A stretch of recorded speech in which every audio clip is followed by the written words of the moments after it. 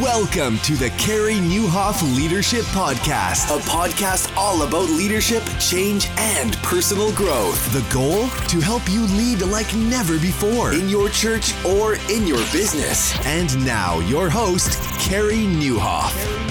Well, hey, everybody, and welcome to episode 268 of the podcast. My name is Carey Nieuwhof, and I hope our time together today helps you lead like never before. Well, I got a little secret for you. It's not every episode, and it's not this one, but we have been quietly uploading some video versions of this podcast to YouTube. Yeah, you can find it in the show notes. It's not every episode. We may get there one day. I don't know. It's not a particular goal. But a number of you have been saying, hey, would you ever do like a video version of this? And so the answer is, yeah, we started, and we just started real quietly. But if you look back, you can go to my YouTube channel. We'll link to it in the show notes to this episode. But my YouTube channel is simply Carey Nieuwhof. Just Google that. You will find the episodes from Nona Jones, Michael Hyatt, Sean Cannell, Les McEwen, and some future episodes as well on there. So if you prefer video, and video seems to be all the fire these days, you will see more and more of these episodes on YouTube. So just wanted to let you know that. You can search YouTube. You can just search my name, Carey Nieuwhof, and we started a new channel there, and you will see the occasional episode. And for the rest, you'll just have to use your imagination. Or maybe you're like me, primarily an audio listener. That's what I am. But hey, I wanted to let you guys know about that. And today, we are so fortunate to be able to have conversations like the ones that I was able to have today. Every once in a while, I get to talk to someone who really is just a legend, who leaves behind a legacy that is incredible. I've interviewed Chuck Swindoll years ago, Eugene Peterson, honestly, about a year before he died and right before he retired from public life, had that interview. And some others as well. Horst Schulze, I think, a legend in the business world. And today, you're going to hear my conversation with Luis Palau. Now, a lot of you know who he is. If you don't, he is an evangelist who was really good friends with Billy Graham, has had a remarkable career over the last almost 50 years. And I'll tell you, at 84, has more energy than most 24-year-olds I know. Plus, we had this conversation, as you'll hear, when he was suffering, or he is right now suffering from stage 4 lung cancer. And I got to tell you, it's just unbelievable to see his energy, his passion for the gospel. And I hope at age 84, if I make it that far, that I've got half of his energy. And I think you're just going to love this. And by the end of the interview, we're both in tears. And although I pray and he prays all the time, I don't usually pray on this podcast, but we finish by praying. So it's powerful. And I ran into Luis Palau's son in London, England last month, and we were talking about the interview, and he said it was just one that was really special to his dad as well. So this is just really sacred space, and I'm glad that you're joining us for this podcast. And hey, I started telling you guys about video, and on that point, what is your solution for video? And here's the reality. The vast majority of churches are small, and the vast majority of businesses are small. And so you're saying, I can't really afford to hire anybody, but have you heard about ProMedia Fire? Because we really are in a video generation, and they are like virtual staff for you at a fraction of the cost.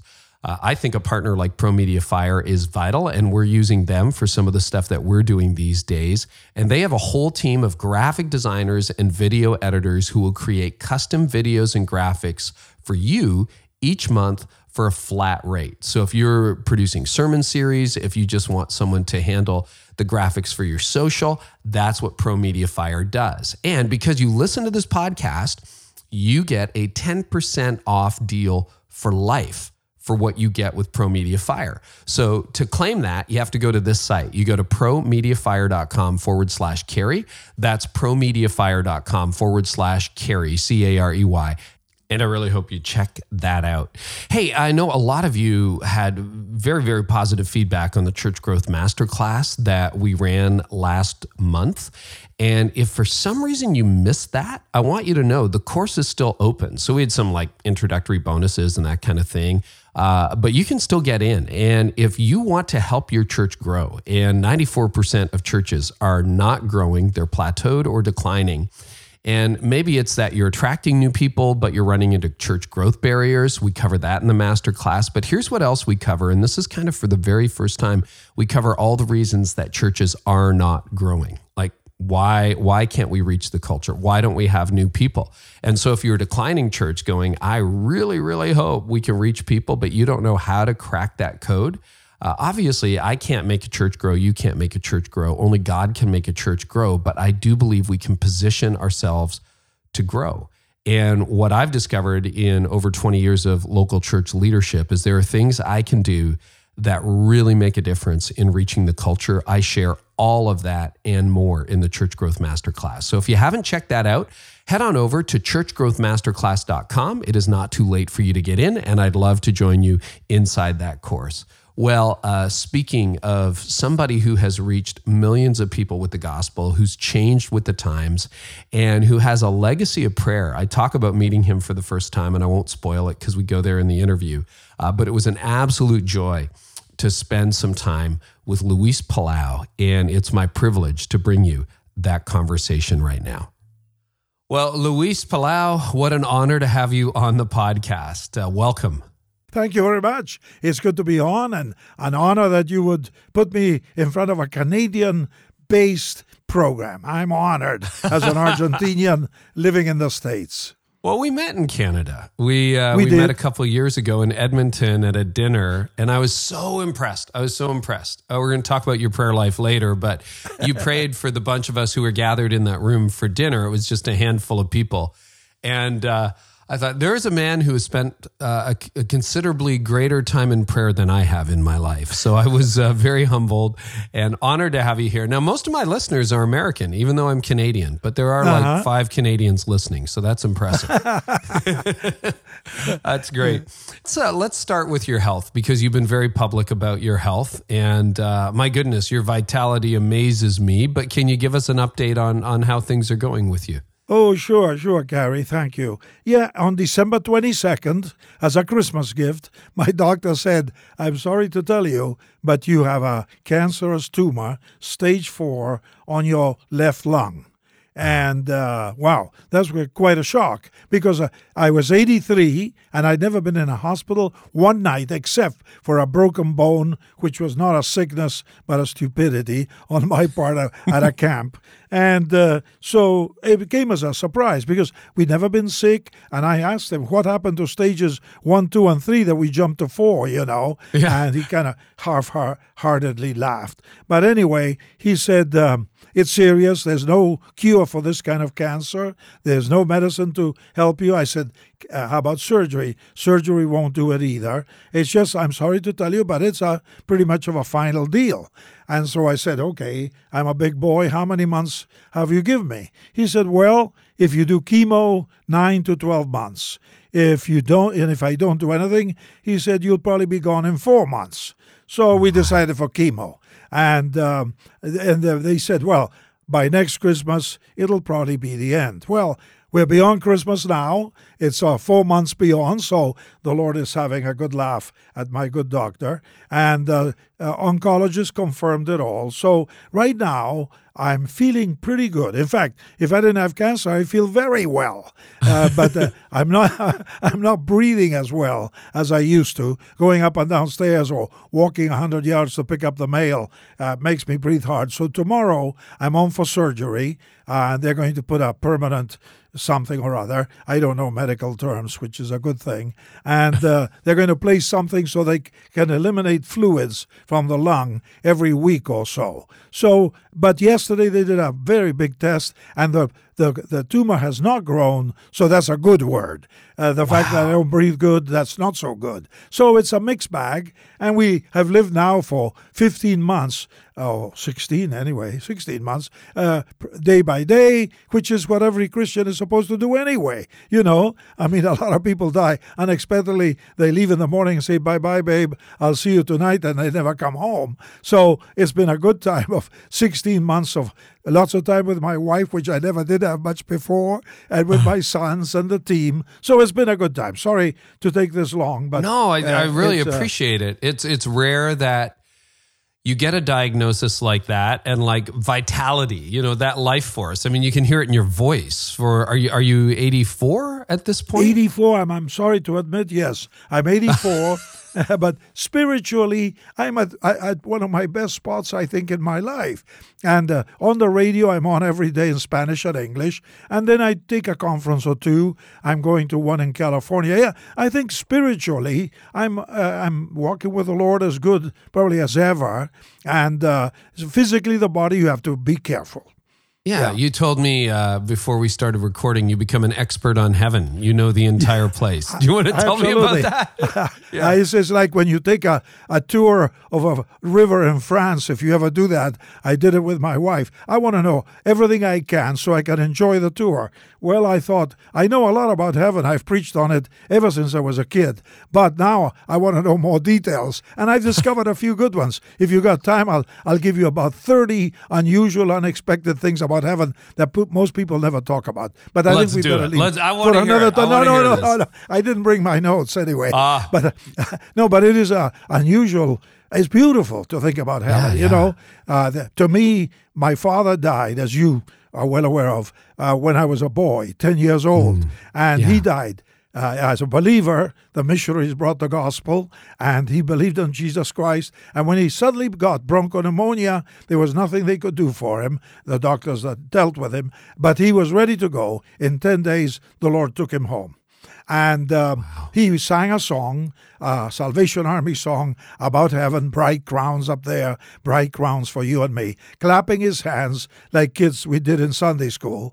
Now everybody does it. And then he pointed up to heaven. His head fell on the pillow, because of exhaustion. And he pointed up to heaven and he quoted St. Paul, I'm going to be with Jesus, which is better by far. And a few seconds later, he went to be with the Lord. And the family was around the bed. And that impressed me so much. I was a kid that my dad died singing, clapping his hands, quoting the Bible, and going to be with the Lord. And I thought, man, even as a boy, I remember thinking, that's the way to go. I mean, singing, clapping, and quoting the Bible, there's nothing better. And so ever since then, I've preached about heaven, and it's so real to me. I can't wait to get there and see my dad. Jesus first, then my dad, and then all the rest of my friends, including Billy Graham. And say hello to them, sit down, chat. To me, heaven is going to be one big party. There'll be some duties, apparently, but I look forward to the fun times.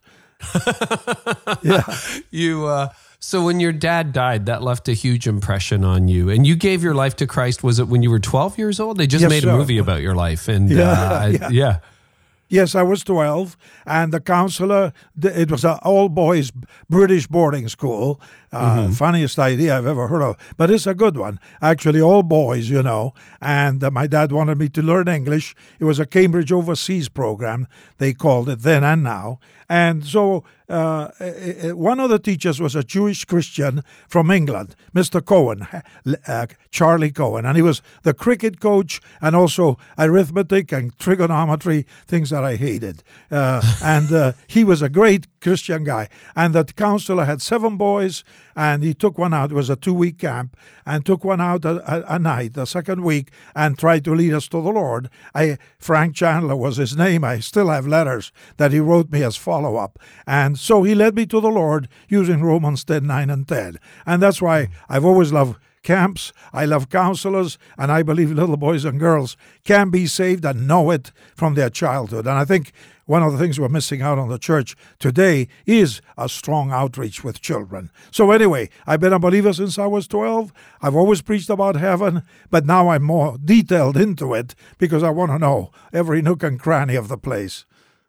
You already mentioned your friendship with Billy Graham, and he's someone I think who greatly influenced you. And is it true that he helped you start your ministry?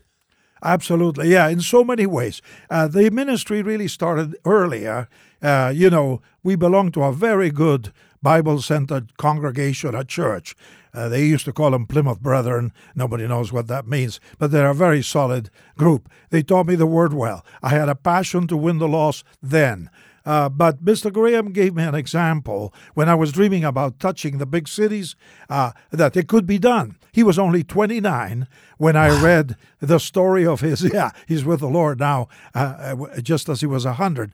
But he showed me by his life, and the first what you call it, a biography of his life was called Revival in Our Time. It was our Billy Graham's first big campaign in Hollywood, California. It seemed big then. By today's standard, it was puny. 3,000 people in a tent, and in 9 weeks, 3,000 decisions looked like a revival back then. Today, any old evangelist sees 3,000 people come to the Lord in Africa or Latin America, or even some in the States. Anyway, the fact is that he inspired me by showing you can be young. But the thing, I learned a whole bunch from him.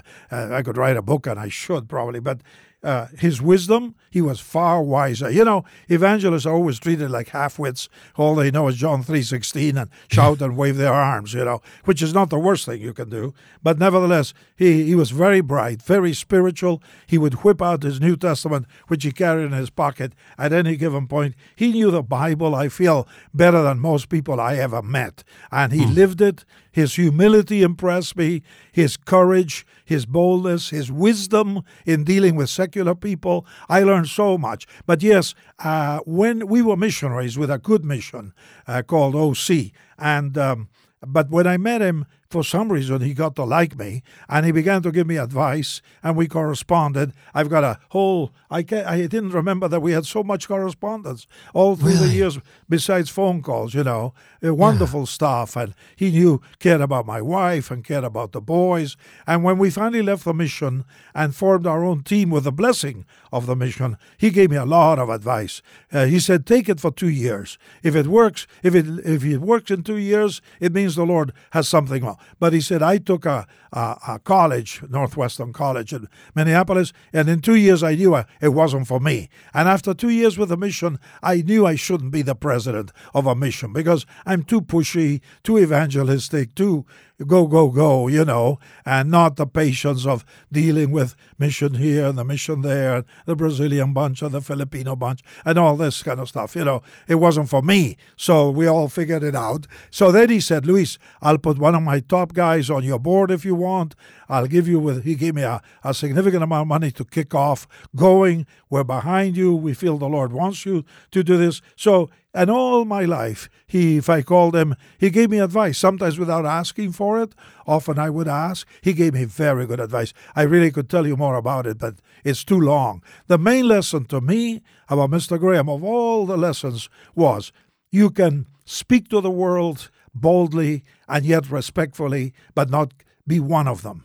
And secondly, humility. He was a very humble guy. When you think how well known he was, how lionized he was, how he was one of the first 2 or 3 most famous Americans every year for years and years, and yet he would walk into a room and shake your hand and say, hello, I'm Billy Graham. Like, ooh, surprise. I didn't know who you were, But he wasn't doing it. It wasn't a show. It was the way he was. He didn't think much about himself. And I could tell you stories of humility is a big deal. And it's, one of his verses was, humble yourselves under the mighty hand of God, that in due time he may lift you up, and the Lord sure lifted him up. Yeah. How did you experience that humility? Like, I would love to know, because I never had the opportunity to meet Billy Graham. I would love to. But can you think of a moment when you met him that sort of encapsulates that? I mean, not when you first met him, but just at some point in your interaction. Yes. Is there a story? Oh, yeah. Is there a moment that just you can tell us about? Absolutely, I will. I'd be glad to do it.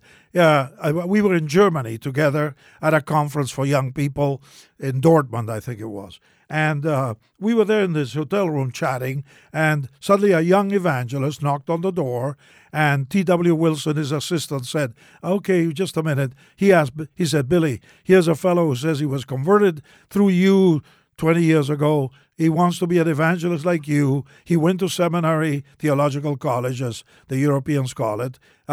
He's got a team. He's got money, but no invitations to preach. So could he talk to you? So he said, okay, bring him in.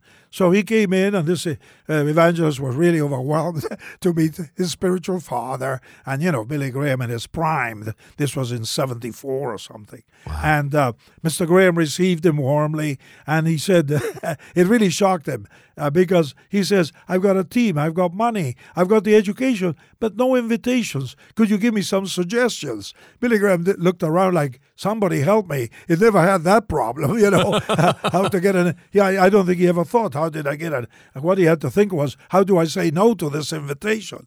Right. Because he got so many.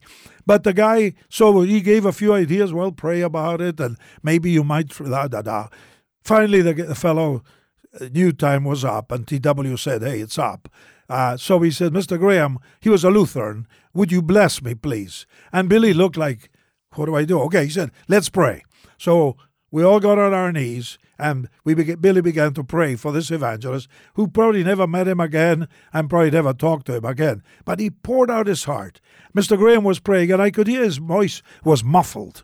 So I sinned against the Lord and opened my eyes to see what was going on. And Mr. Graham was spread eagle on the floor, on the carpeting of his hotel, praying his heart out for this evangelist he never met before. He probably never saw him again. And he asked the Lord, open doors for him, Lord, anoint him with the Spirit. He poured out his heart. And I thought, this is amazing. I still break down when I tell you the story, to see Mr. Graham flat out on his face. Huh? And when he finished, the guy got up and said, oh, thank you, and Billy hugged him and everything. And when he walked out, I was so shaken by seeing Mr. Graham, flat on his face for this fellow. I don't know what stupid question I asked, but Mr. Graham said, Luis, I read in 1 Peter, humble yourselves before the mighty hand of God, that in due time he may lift you up. And he said that theologians have their theories on that verse, but I take it to heart. Humble yourself. And the more we humble ourselves, the Lord will open doors. But that was a touching moment. You see, a visible thing. You asked me, a picture. That was what he was like, And he would never brag. He never told you stories about himself. He was always asking you about where are you? How are you doing? How's your wife? And he remembered my wife's name and my boys. He was just a loving guy. And that's why he honored the Lord so highly. And I think we all should. I gotta say, and I don't want to embarrass you, but we did meet in person once, but at that dinner, and there were maybe 10 or 12 people at that dinner. So it wasn't a big room, wasn't a super small room. Yeah. But I thought, wow, I can't believe I'm actually meeting Luis Palau, and it was so amazing. And you prayed for all of us. But then over the course of the dinner, it amazed me. There were a couple of people between you and me, and my wife was there. And I didn't say a lot at that dinner. There were a number of people who were talking. And as the evening went on, you didn't say much because it was one of those events where there were so many public speakers, it was hard to get a word in edgewise. You've been at those dinners before, whether you remember that one specifically. Sure. Yeah, I do.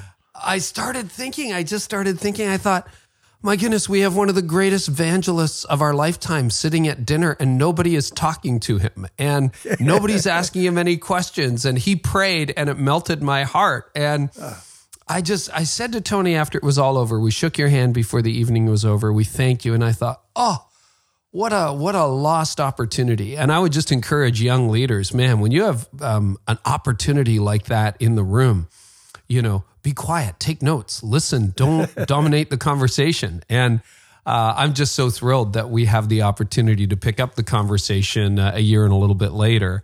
And it's I love your heart for that, because I think when you're in the presence of greatness, which usually means you're in the presence of humility, the two are very tied together. You're right. You just take notes, and the truly great leaders are always interested in you and always listening and always trying to learn in that moment. So it was something really that I will remember the rest of my life. Anything else on Billy Graham? I want to talk more about you and everything you've learned in your life, but it was such an amazing friendship. And I think the church misses him, and certainly I miss him, even as someone who has never met him. Yes. No, you're right. He left a legacy of honor, transparency, truthfulness, what some people considered a mistake was probably needs to be asked the question: was it a mistake, or was it that he told you the truth and you didn't like it? There are many such things in life that people accuse you. The point is, I always ask when somebody says, so-and-so is out of order, blah, blah, blah. The question is, was his style to your disliking, or was the truth that he spoke, he just didn't say it quite maybe as graciously as some people do? Billy Graham had a graciousness, so much so that if you remember watching him on TV shows, the guys in charge, the hosts, usually said a few questions, sat back and started drinking tea, or whatever they had in their cup. Yeah. And they let Billy Graham take over the show. And I also learned how with humility, they will actually turn the show over to you. And I've learned it watching him. He never told me that, but I watched him and I could tell what he was doing. As soon as they gave an opening, he wouldn't only answer the one question, he'd throw in 20 questions they should have asked, and he was answering those 20 questions. And usually the host knew that this would happen because he was so gifted. So I tried to learn some of that, and it's worked through the years. If you're well informed and you do it with an attitude of, I'm not telling you, I'm not ordering you, you're not inferior in knowledge, I tell pastors and leaders, remember that the journalists usually want to communicate properly. Educate them without telling them you're educating. For instance, many journalists make mistakes between evangelical, evangelistic, evangelist, and what is the gospel. So you don't you teach without teaching. You say, well, let me tell you, in English, the word evangelist is a person who proclaims the good news. The evangelism is trying to get people to connect with God and have eternal life. Evangelism is not recruiting people to join a church just to get numbers. It's to get people into heaven. God wants heaven full of people. So you're without, pretending to be superior and a high school teacher, you're really helping the journalist to report correctly and not mistake the terms. In the Spanish world, we have quite a bit of confusion between an evangelist, an evangelistic, and evangel, So I learned that. And then also with humility, you can speak you must never forget that you're an ambassador for Christ. And therefore, you do it with dignity, with highness, with what do the French call it? Grandeur, a sense of grandeur, a sense of authority, but humility. And you're an ambassador. Therefore, it's not just some little weasel trying to get his time in on a TV show. You are here as God's ambassador for the kingdom of God. And the attitude when it comes to, for instance, since some of your listeners might be interested, the kingdom of God is above the kingdoms of this world. We are not here to promote one party. I learned, being from Latin America, that if you take sides, you close the other side. And we evangelists and pastors, to be honest, you don't know who you have in your audience on Sunday morning. There's bound to be Democrats, Republicans, Greens, and all sorts of other descriptions of individuals. We are supposed to be above all that. We're not here to promote a party, even though we may bend our voting, our secret voting may be towards this or that side. But when you're speaking for the Lord, you're not taking sides. You actually want all people, left, right, and center, and whatever else, into the kingdom of God. And if you shut the door by making statements that close the door, you're really not representing the king as an ambassador. We need to be very careful in days when the political heat is heavy that we don't allow ourselves to be buttonholed as of this or that side. No, sir, I'm sorry. I do not represent any party. I represent the kingdom of God and the King, Jesus Christ. And I'm in town to proclaim him, not myself or my opinions about politics or society and other things that don't belong in a preacher's preaching or teaching. Luis, I'm glad you said that, because it made me think back. Your first crusade was, publicly, what would you say your first crusade was? Which year? Was it 19? Well, you mean a big one, a united one? Yeah, a big one, yeah. I saw 1970 in some of my research, but was it around that? 66, the first one in Bogota, Colombia, and it was a very violent time in the country. It was partially political and partially religious. So it was quite a frightening time but the Lord protected, blessed, and it was a memorable time. That was 62 years ago. Wow. 52 years ago, excuse me. Yeah. Because you think about your crusades, and then even Billy Graham, starting out in the 40s and really, Yes. I think at his peak in the 60s, 70s, 80s, Yes. which were not unified times. It's different today. But I mean, you had all kinds of issues in the United States and around the world in the 60s and 70s. But you're reminding me something that I think is missing in the church, which is that the gospel and evangelism is fundamentally a voice of unity. And where the kingdom of God is above the fray. How did you navigate that in that era, in the 60s and the 70s? How did you navigate the division that was there in the culture that you were preaching to then? Oh, yeah. Well, those were really frightful days. In Latin America, where I started, it was very politicized, with Castro in Cuba openly defying and saying, first thing we do when we take over a country, he used to say it publicly, kill all the priests. No, first get rid of all the lawyers. Secondly, all the priests and all the pastors. So you kind of felt like you were targeted. You couldn't help but be defensive, And I started out as a young guy, fired up and ready for warfare, I made a program that was called Cristo o Castro in Spanish. So Christ o Castro, a play on words as well. Okay, I found out about 3 years later that Castro heard the program and he did not like me at all. I still can't get into Cuba because of that one speech, even though he's been in eternity passed out of planet Earth for 2 years. I still can't get in. Still can't go to Cuba. Wow. No, I can't. So thank God others can. But anyway, so I learned a lesson. You better watch it. And then I led some very hardcore Marxist-Leninists in Latin America to the Lord. And one lady who was the secretary of the party, it's in the movie that you mentioned, she said to me one day, Palau, you got to stop attacking the communists by that name. If you disagree, and you should, talk about atheists, but don't talk about communists, because when you talk communists, you're insulting the person. That's their conviction. I am a communist because it's good for the working man and so on. And I don't happen to believe in God because blah, blah, blah. Okay, so I learned a lesson and I took it very clearly. And then we talked with the lead young student at the university who was also an atheist Marxist-Leninist. And he said to me, how come you came to dinner to my house? Don't you realize I could have poisoned you? I said, yes, you could have, but then God could have poisoned you too. And he said, oh, yeah, you're right, And so then from there, the conversation got really good, and we became friends, even though he was never converted. But you learn as you go along.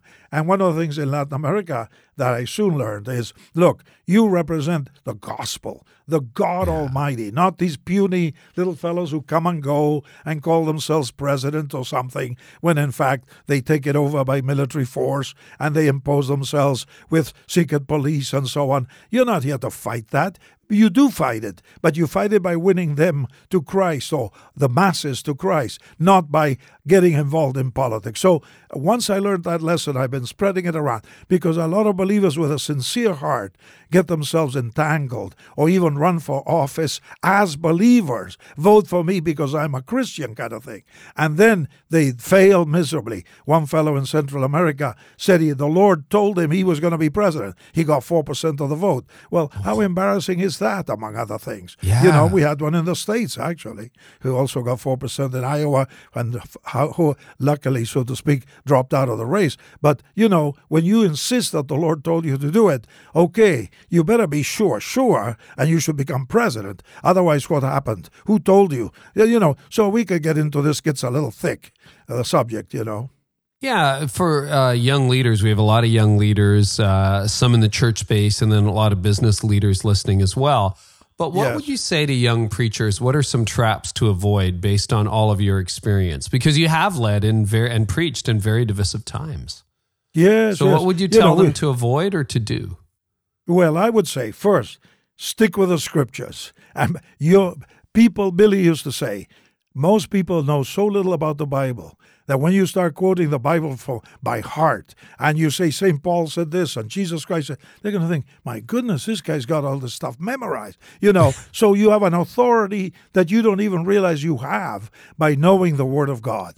use that authority because, as I used the term earlier, the grandeur of being called to teach the word and to proclaim Jesus Christ. And if God has led you into the pastoral work to be a shepherd, think of the grandeur of it. Jesus Christ gave me these 200 souls and said, they're my sheep, take care of them, feed them, build them up, protect them. I mean, just that itself is an honor. Secondly, think of the authority that he gives you. You'll receive power when the Holy Spirit comes upon you. We should not feel like little nobodies in a corner of a big city. We are God's ambassadors in that corner of the city. Think of the grandeur of it and think of the authority. In other words, you speak not with arrogance, but with the humble authority. I'm telling you what the Word of God says, and here's the book. If you want to know it, I didn't get it from anywhere, but from the book itself, from Jesus Christ. Thirdly, think of the influence you have. I really want to take advantage of this moment that you give me.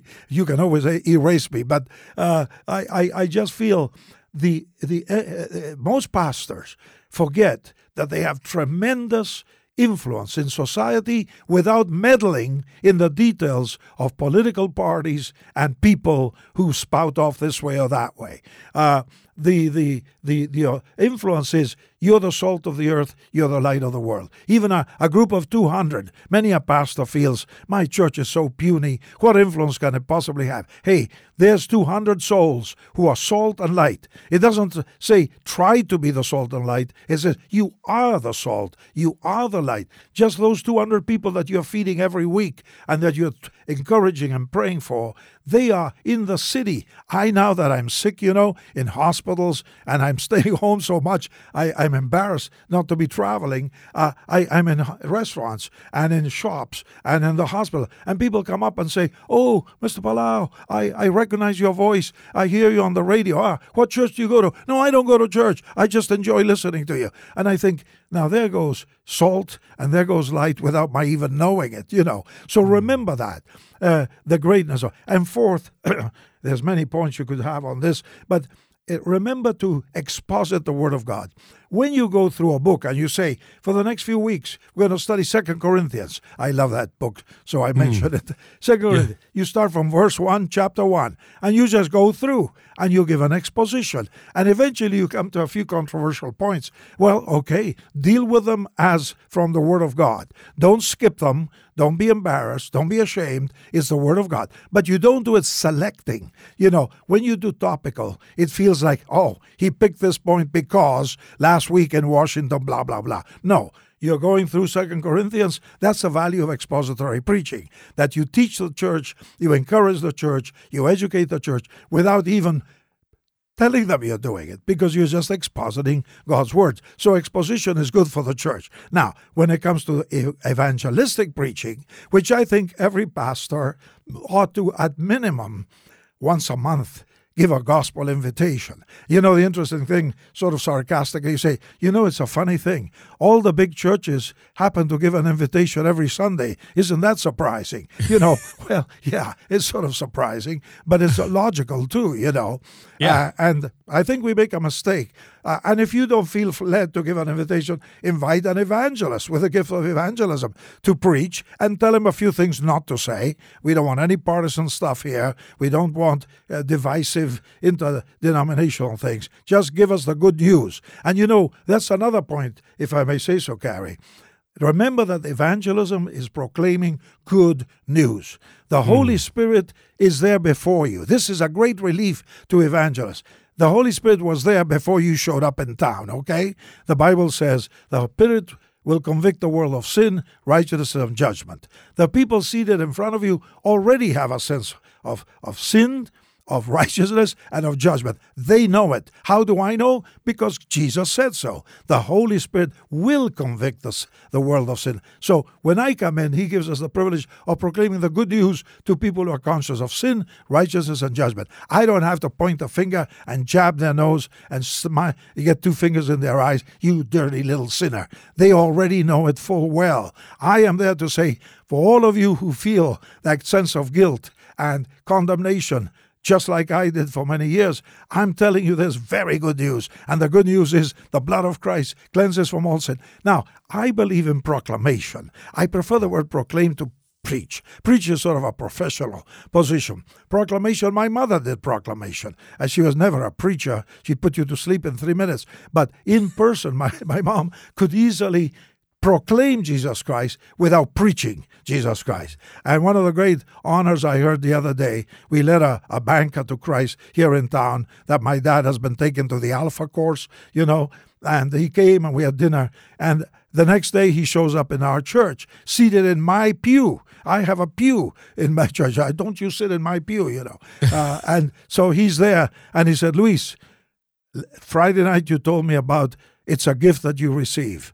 I've been rejecting it for years. First time in 17 years that I show up in church. He said, the thing that got my attention was you didn't preach at me, you spoke with me. And that's what a preacher should feel, even from the pulpit. They should know that you're not preaching at them like holier than thou, but I'm just another fellow who received eternal life. And the unbelievers instantly notice the difference. So give the good news. Good news is good, so why be embarrassed about it?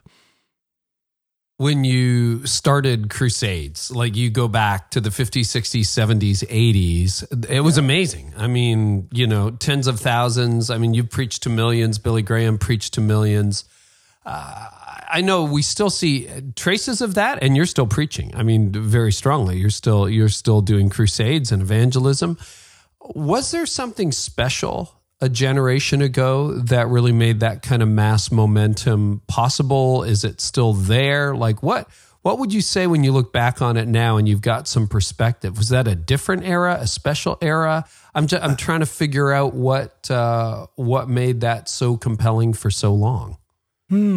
Well, Jesus said, go into all the world and proclaim the good news to everyone, not just a few who are lucky that you could find them on the street. So you make an effort to speak to a city. A true blue proclamation evangelist will never sleep at night if he didn't try to touch the whole city in this one big blast of an appearance. Now, it takes months to prepare for it.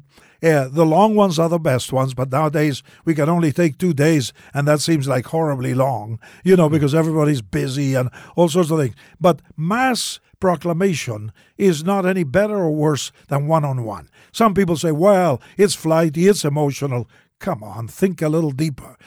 Just because I'm sitting with you nose to nose at a Starbucks doesn't have more power than 60,000 people in a stadium. The Holy Spirit personalizes the message. Not you, not the physical situation, not the coffee that you're drinking. The point is, if the Holy Spirit has worked through you, the Holy Spirit can deal with 60,000 as well as with one person across the coffee table. So you deliver the same message with a little more dynamics when you have a crowd than a fellow in front of you. But nevertheless, it's the same gospel. You don't convert them. The method doesn't convert them. It's the gospel by the Holy Spirit through the Word of God that turns a person around. So it's not we mustn't confuse methods with message. Message is sacred. It never changes. The method, do whatever you want, as long as it's honorable and not unjust or improper. Any method is valid. And so the Lord never left methodology, really, although the apostle preached to multitudes.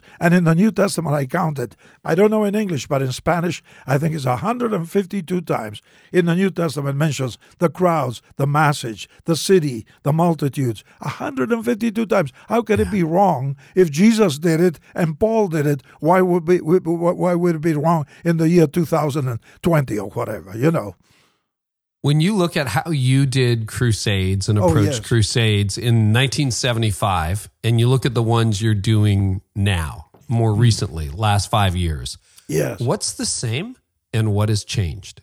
Okay, what's the same? Churches working together, prayer going up in the Spirit, having Spirit-filled revival meetings for the church to be really in the Spirit during the campaign. An old missionary who was one of my mentors, I've had a ton of mentors, I need them, he said to me, mobilizing the flesh brings nothing but a big stink. and God hates the flesh. But if you mobilize revived, spirit-filled Christians, that pleases the nostrils of God. That was an old-fashioned way of putting it. Yeah. But it's true. So we try to revive the church and realize this is not a game, this is not a show, this is not Hollywood, this is not sports. We may be in a sports arena or a beach. There may be. So what's changed? What's changed is venue. Instead of stadiums, more and more, we do beaches, parks, and shut down main avenues in cities if we can persuade the city to do it. And it works more often than you think. Can I ask you why? Yes. Why did you switch from stadiums? Well, stadiums are good, and I miss them, I'll tell you the truth. But to get non-believers into a stadium is getting harder and harder. Whereas if you're on the street or the beach or a park, it's a place everybody shows up. You're not feeling like, I went to a religious meeting. I just went because they said there's good music and this guy's going to give a message on blah, blah, blah. And so they show up. They don't have to justify with their friends or family. Why did you go hear that nutty preacher type of thing? I just went to the park, So it makes it easy for the non-believer. It draws people. The young people like it. What's changed then is location. As we just discussed. Secondly, the style of music. In the old days, the crusades used to be a church service in mass. Choir, preachers with their ties on, sitting on the platform looking solemn, and so on. It was all good. It was worthy. But now people don't care about that. So everybody shows up in jeans. I have too much dignity for jeans. I wear other kind of clothing. But, no tie, no preacher sitting solemnly on the platform. Instead of choir, now you have contemporary music. And therefore you draw the younger people, which in a way is your number one goal. Even old Christians will admit they want somebody to win the young people and the kids to Jesus Christ. And the kind of music is what draws them in part. But the key is the Spirit is there. That hasn't changed. The gospel is the same. It hasn't changed. You may use different stories. In the old days, we'd never talk about an iPhone or, anything of that. It didn't exist. But now you just deal. It's a method. That's all that's changed. And they're longer. In the old days, an hour and a half, people would start walking out. Now, you better arrive at 2 and leave at 10 o'clock at night, And people come and go. They bring their kids in the afternoon. There's sports. We use a lot of sports, skateboarding, motorbikes, bikers who do incredible stunts in the air and then witness for Christ. And it touches a certain sub-tribe of the city to talk about skaters or bikers or whatever. So you use every method you can change for the situation. The message never changes.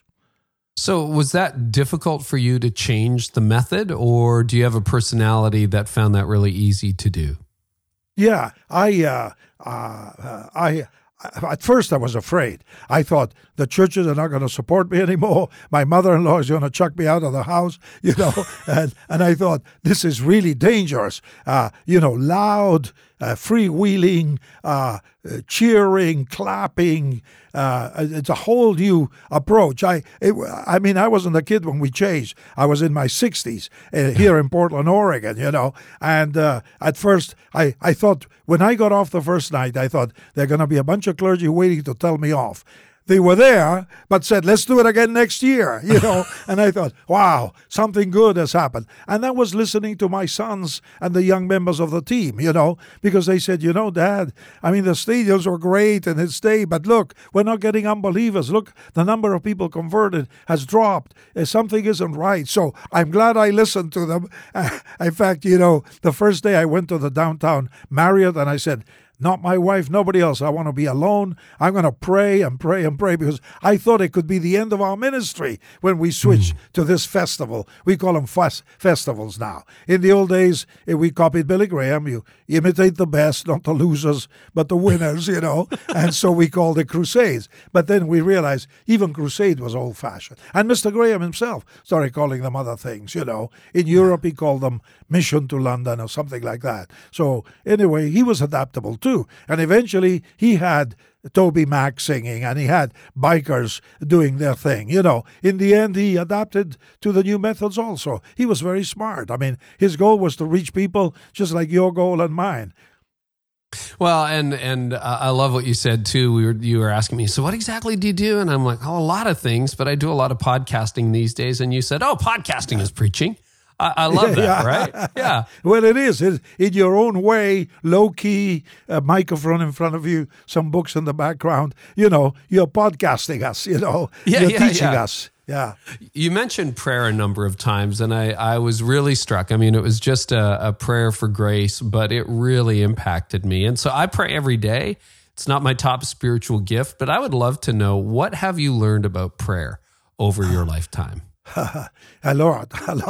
I started out watching my mother, the widow, trusting the Lord. We were well off when my dad was alive. He was a brilliant businessman. He left lands and properties, but we didn't know it. He had no paperwork. He didn't expect to die at 34 after a 10-day illness. So he left, and my mom knew nothing about business.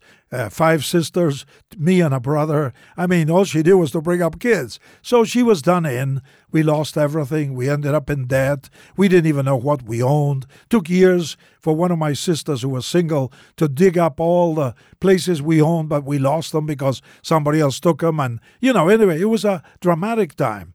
And but when my mom we would thank the Lord even when we had very little food. We thanked the Lord like we were rich. We had food for tonight, praise God. And we would get on our knees by the table before we ate. And I saw my mom trust the Lord through all the troubles of widowhood and losing everything we owned. We lost it practically all. We paid back debts.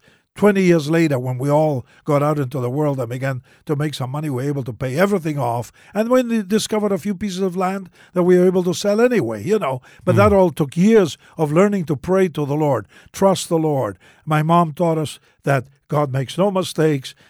All things work together for good to those who love God. Seek first the kingdom of God, and all these things shall be added unto you. My God shall supply all your needs according to his riches and glory. So you learn to pray. And as I've said more than once, you learn to pray by praying, just like you learn to swim by being pushed into the pool. Some kid pushes you in and you scramble out of there, huffing and puffing. Eventually you learn to swim properly if you weren't trained. And so on. But then as through the years, I've learned more and more. And now, of course, with my cancer, I think is the ultimate lesson.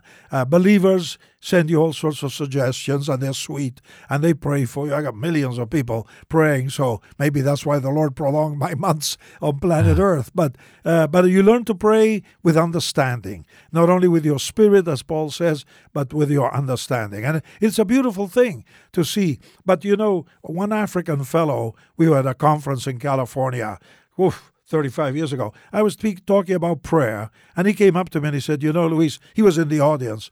He said, in Africa, we say God answers prayer 4 ways.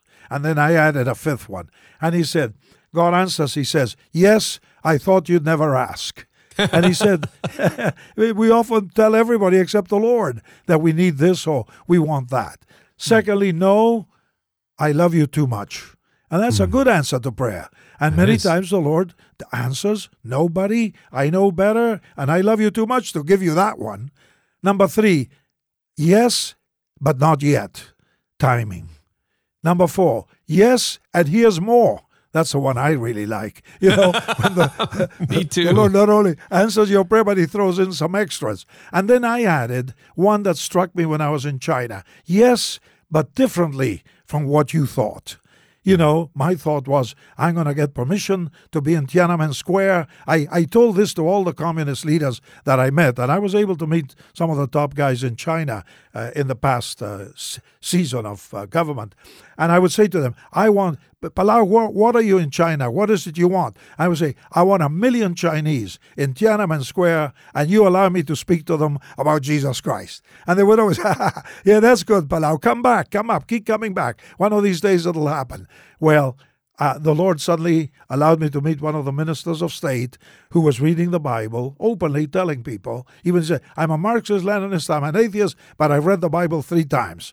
So I said to him, well, when you retire from politics, you should become a preacher. You must know the Bible real well. What does it teach? I said, I'm interested in the Bible. And he gave me the 4 laws, like a campus crusader, in the old days. And he said, so he became a believer. And we wrote a book together called Riverside Talks, a friendly dialogue between an atheist and a Christian. And the book has been the 4th bestseller in China. They're going to do another edition with another introduction in the coming months, and the top leaders of China read it. And the Lord one day said to me, so you wanted 1 million people to brag and tell everybody that you had 1 million people in Tiananmen Square. I'm going to do it differently. I'm going to have you write a book that they're going to read, and they're going to get the same gospel, but you're not going to get the kicks that you wanted to see Tiananmen Square filled with people. And I really think it was the Lord's discipline. I hope my son Andrew gets to do it, and I can watch from heaven, him preaching to 1 million Chinese. It would be so terrific, and the Lord can do it yet. So anyway, answered prayer is you learn to walk with God. And one favorite verse, since you brought up prayer, I hope I'm not overdoing it, but is Psalm 37:4. Last weekend, I did a wedding here in Portland for a couple I know, and a lady and her husband came and said, if God knows everything, and if God knows what's happening and what's the point of praying? I said, well, I gave her the 5 points. The Lord said, pray at all times. Ask and you will receive, seek and you will find, knock and the door will be open. But the one I really nailed her on was Psalm 37:4. Delight yourself also in the Lord, and he will give you the desires of your heart. In other words, you delight yourself in the Lord. You get in tune with the Lord's mind through Scripture, through meditation in the Scripture, and through comments from other believers, and you sense the mind of God, and therefore your prayer is in tune with God's mind that you have seen in Scripture. You meditate on its application, and the Lord will answer, because he puts the desire in your heart to pray, and you pray. And he incites you to pray, to do. You probably haven't even noticed, but the Lord led you into podcasting. We've never talked about how you came into it, but probably it was a desire in your heart to communicate to leaders. So you start praying and say, Lord, this is what I'd like. And if the Lord is in it, he says, of course, I want it too. I'll open the doors for you. Get going, Whoever is faithful in little is faithful also in much. Whoever is faithless in a very little is faithless. So you're faithful in the little things. And I tell young evangelists, the Lord is watching, and he sees you are faithful in the little things, he'll open a door. You're faithful in the big door, he'll open another door. And there's no limit to what the Lord will do as long as you're in tune with him. Delight yourself in and then the prayers flow from that. And then intercessory prayer, of course, is different. Intercessory prayer, when we went to the Soviet Union, I'll tell you the truth, Gary, I don't know today how I got in there. It was in the days when Marxism was still in power. We had campaigns in over 10 cities of the old Soviet Union with their blessing and giving us permissions and letting us preach in stadiums and coliseums. The head of the secret police over there, what was it called in the old days? The KGB. Right, KGB, there you got it. The head of the KGB in one of those countries had put in jail the top Christian leader 3 times. He was in the audience one night. The fellow who had been put in jail was now out and was the head of the campaign. He said to me, Palau, you won't believe who's sitting in the front row, in the second row. The leader of the KGB threw me in jail 3 times. He said, can I bring her on the platform and let him sit here? I said, go ahead. What have I got to lose? And he went, and I could tell the fellow saying, no. But he said, he'll come tonight to my home for dinner. He came that night, he brought a gift, and he gave his life to the Lord. I mean, the head of the KGB. So if you ask me, how did you get in there? Honestly, I can't remember how they got me in there. If you ask, how did you pay for it? We were a small team. I still don't know how we paid for it, but it all happened, and we got on free TV nationwide in Marxist-Leninist territory. They put us on television out of one of the countries nationwide 4 Saturdays in a row. Same message, and we were giving away a booklet called What is a Real Christian that I wrote. It was translated to Russian. 1 million copies went out. And I've heard since then, this was in 89 or something, I heard how many thousands have come to the Lord because of that national. So you pray, you intercede, you use spiritual authority in prayer, but it's a mystery of interacting between you and the living God. He lays desires in your heart. You pray that desire, and the Lord says, I will do it. And He does it beyond our potential, beyond our finances, beyond our influence. I didn't know a soul in the Soviet Union except one fellow who lived in Canada who was Russian but had escaped. And he came and became our interpreter, and now he's Franklin Graham's interpreter. So there you go. That is so inspiring. It really is. And I've seen that again and again in my life where I think, okay, this is how it's going to happen. And then God was, actually, no, we're going to turn left here and we're going to do this. We're going to turn right now. And it's crazy. Yes. We only have a few minutes left in our time together. I want to ask you, 84 years old, the energy. I mean, you and I are looking at each other through a screen, but I almost feel like you're here. You have more energy than a lot of 44-year-olds I know. What are some of the habits, the rhythms, and the disciplines that have kept you fully alive over 8 decades? I knew you were going to ask me that. And I said to my wife, who is my number one counselor, nobody knows it, but it's true. She doesn't even believe me, but I quote her more often, especially when she's not around. But she said to me, you spent a lot of time with your family and refused to go. I gave up golfing at age 30, I think. One day I came back from a 5-week trip and I told her how much I missed her and blah, blah, blah. And I couldn't wait to be home. The next morning I take off to golf with my pastor. And suddenly the Holy Spirit says to me, you lied to your wife. You weren't so happy to see her. You wanted to go golfing with Mr. Wallen, And so I said, the golf carts are going. I'm going to stay home when I come home. I'm on the road so much. And so she thought that one of the great things I did was stay home with them rather than hit the road with my buddies, much as I wanted to. But I think the disciplines, you asked an interesting question there. I think, of course, like every other believer, time with God, I have learned to talk to the Lord all day long. And I talk about things that seem trivial and profound, heavy and some light. If I told you everything I pray for, you'd think I'm a child. That's how I see myself, I see God as not only my creator in the early years. Remember your creator in the days of your youth. Secondly, He's my father. He became my real father from the day my dad died. I just clung to the Lord. My dad told me, use the book of Proverbs. I was 6 years old, and I walked in on him in the morning. He was on his knees with a blanket on his shoulders. There was no central air conditioning in Argentina in those days. And he was praying, reading his Bible. And I was 6 or 7, no more, because then I went to boarding school. And I said, Dad, what are you doing? And he said, I'm reading the Word. And I said, what are you reading? And he said, the book of Proverbs. And he said, when you grow up, you read the book of Proverbs 1 chapter a day, and you'll be a successful man, you'll be a good dad, you will serve the Lord, and you will avoid sin. And anyway, he sold me on it. When I was 16, one day I was really desperate. We were losing everything and hard times. And it was the only time in my life, God, I still feel embarrassed to say it, I was, quote, mad at God. I'm sure it frightened him terribly. And he was really shaken. Palau is mad at us. What do we do now? But anyway, I remembered my dad saying, read Proverbs.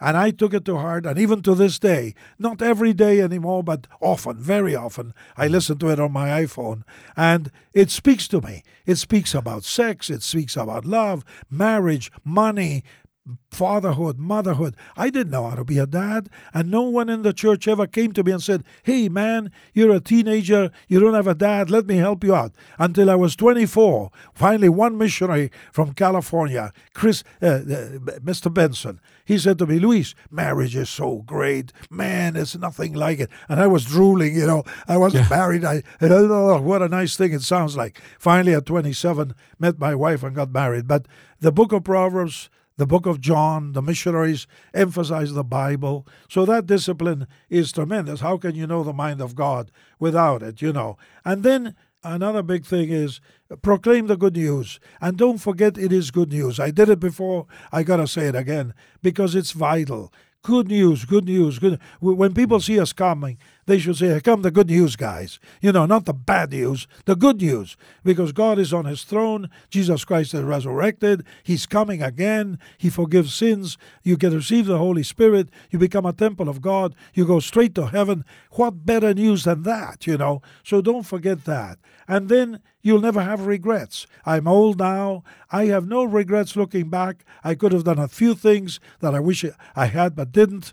Some sins we won't talk about because they're washed by the blood. That you wish you had never spoken some of your thoughts or said some of the things you mean. But we simply, and the other thing is local church involvement. I've got to emphasize that. And you as a podcaster now, don't neglect your local church. I'm exhorting you, since you could be much younger than I am, I have authority to exhort you. The local church is the only institution the Holy Spirit has left on earth. All us, you podcasters, we radio people, evangelists, they're all good as long as we honor the body of Christ, which is a local expression in a local church. I've been an elder in my church for 40-some years. Finally, last February, when it looked like I'm out of here, I resigned and they accepted it, and I'm not an elder this year. I'm just old, not an elder. And the local church, we insist on our guys on the team that they belong to a church.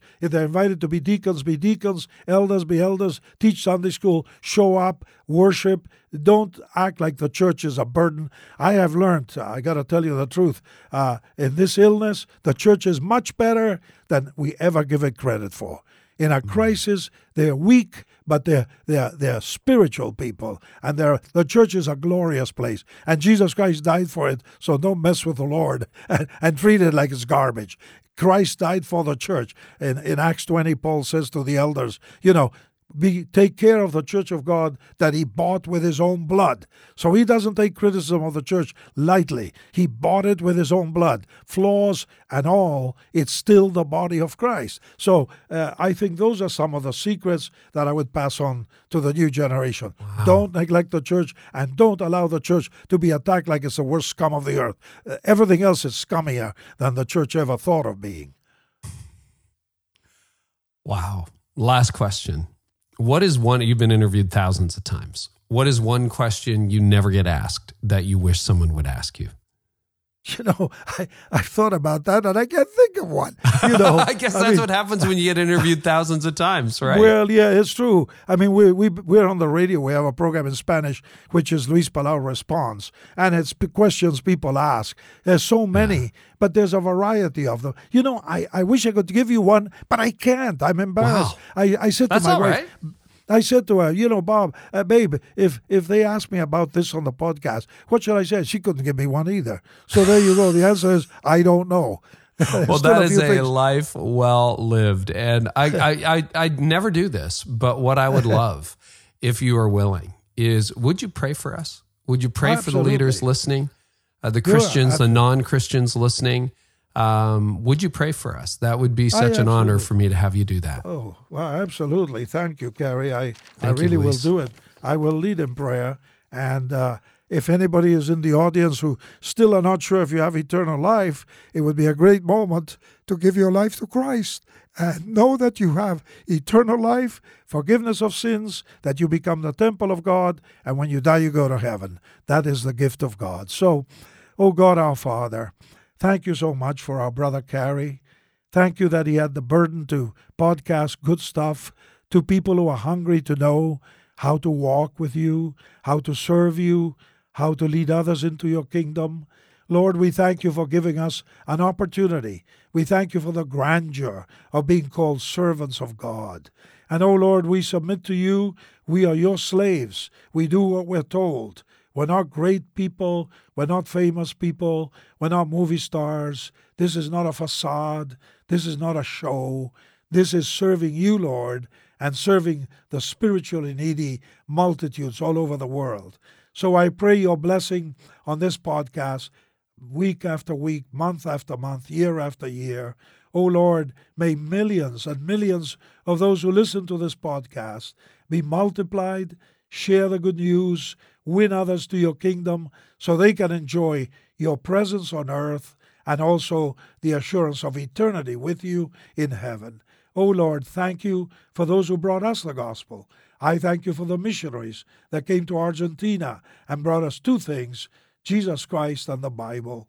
And we thank you, Lord. We pray that their descendants will be blessed. And I just thank you for this opportunity to lead your people on Carrie's podcast to a better life, a joyful life, a fruitful life. And we ask it with knowing that you will bless it. In the name of the Lord Jesus. Amen. Amen. Well, that was moving and extremely powerful. Luis, thank you so much. Thank you so much. And I apologize for crying. No, I'm crying too. I'm crying. You're crying. It's a good day. It's a good day. There's something really special that happened today in this time together. So thank you very, very much. You spoke to my heart. Thanks, Gary. Lord bless you. Well, it doesn't get a lot better than that, does it? Man, I am so grateful for that. And this is one of those interviews I'm going to look back on years from now and be so grateful that we had it. And I don't know about you, but when I get around older adults, it's just very challenging to me to think about how I want to live out the rest of my years and how hopefully, I can serve and make a small difference in some way. And so I hope that inspired you. We do have links to everything we talked about in the show notes. So you can go to carrienewhoff.com/episode 268. And we also have transcripts. And remember, not for this episode, but for some other ones that we've launched recently, we're now on YouTube. So you can just find me, Carrie Nieuwhof, on YouTube, and you'll see the videos there. And I'm just so excited to bring that to you. If you haven't yet checked out Pro Media Fire, make sure you do that. Go to promediafire.com/Carrie, C-A-R-E-Y. Get 10% off for life on all of your video and social needs. And we are back in just a couple days with an episode. And again, we're all over the place in this podcast in terms of subjects, which you keep telling me you love and I love because it keeps it interesting. I am an Enneagram 8 with a 7 wings. So I like fun, I like different, and I like honest. And Dave and Ann Wilson are incredibly honest. And I don't know, I talk to most couples, and when you really poke through the veneer, it's pretty powerful to see what's really going on. And I know some of you are struggling in your relationship. Some of you are like, it's not good. But have you ever said to your spouse, I'd rather be dead than married to you? That is the level of honesty that we were talking about. And it was one of these interviews where in the middle of the interview, Dave and Ann just kind of said, okay, we're actually talking about this. Yeah, I guess we're talking about this, aren't we? Anyway, here's an excerpt from the interview that's coming out in just a couple of days. They're wondering, what's our mission? Like, we were raising these kids together that joined us, that combined our passions. But now what? And I think so many couples are wondering, well, what's our mission now? And I just feel like, God has so much for us as couples. And, but so that's not one of ours. I think the thing that I will always struggle with in our marriage, even though I've realized that, I think it's really important for couples to recognize the pain in your past comes into your present. So recognize if you're struggling with your pain in your present, go back to the extension cord of what it's connected to. Because I always know that's going to be my little button of, I'm not seen. Am I important? Do I matter? Am I here? And so that's always mine. It's just helpful that we're doing it together now. But I wonder about Dave sometimes, like, is that lure of ministry always more fascinating than me? Man, you're going to love that. And if you subscribe, you get it automatically and you get it for free on any device. So thank you so much for sharing when episodes have made an impact on you. Thanks for telling your friends. Thank you for doing what you do. I really appreciate you. And I hope our time together today has helped you lead like never before. You've been listening to the Carrie Nieuwhof Leadership Podcast. Join us next time for more insights on leadership, change, and personal growth to help you lead like never before.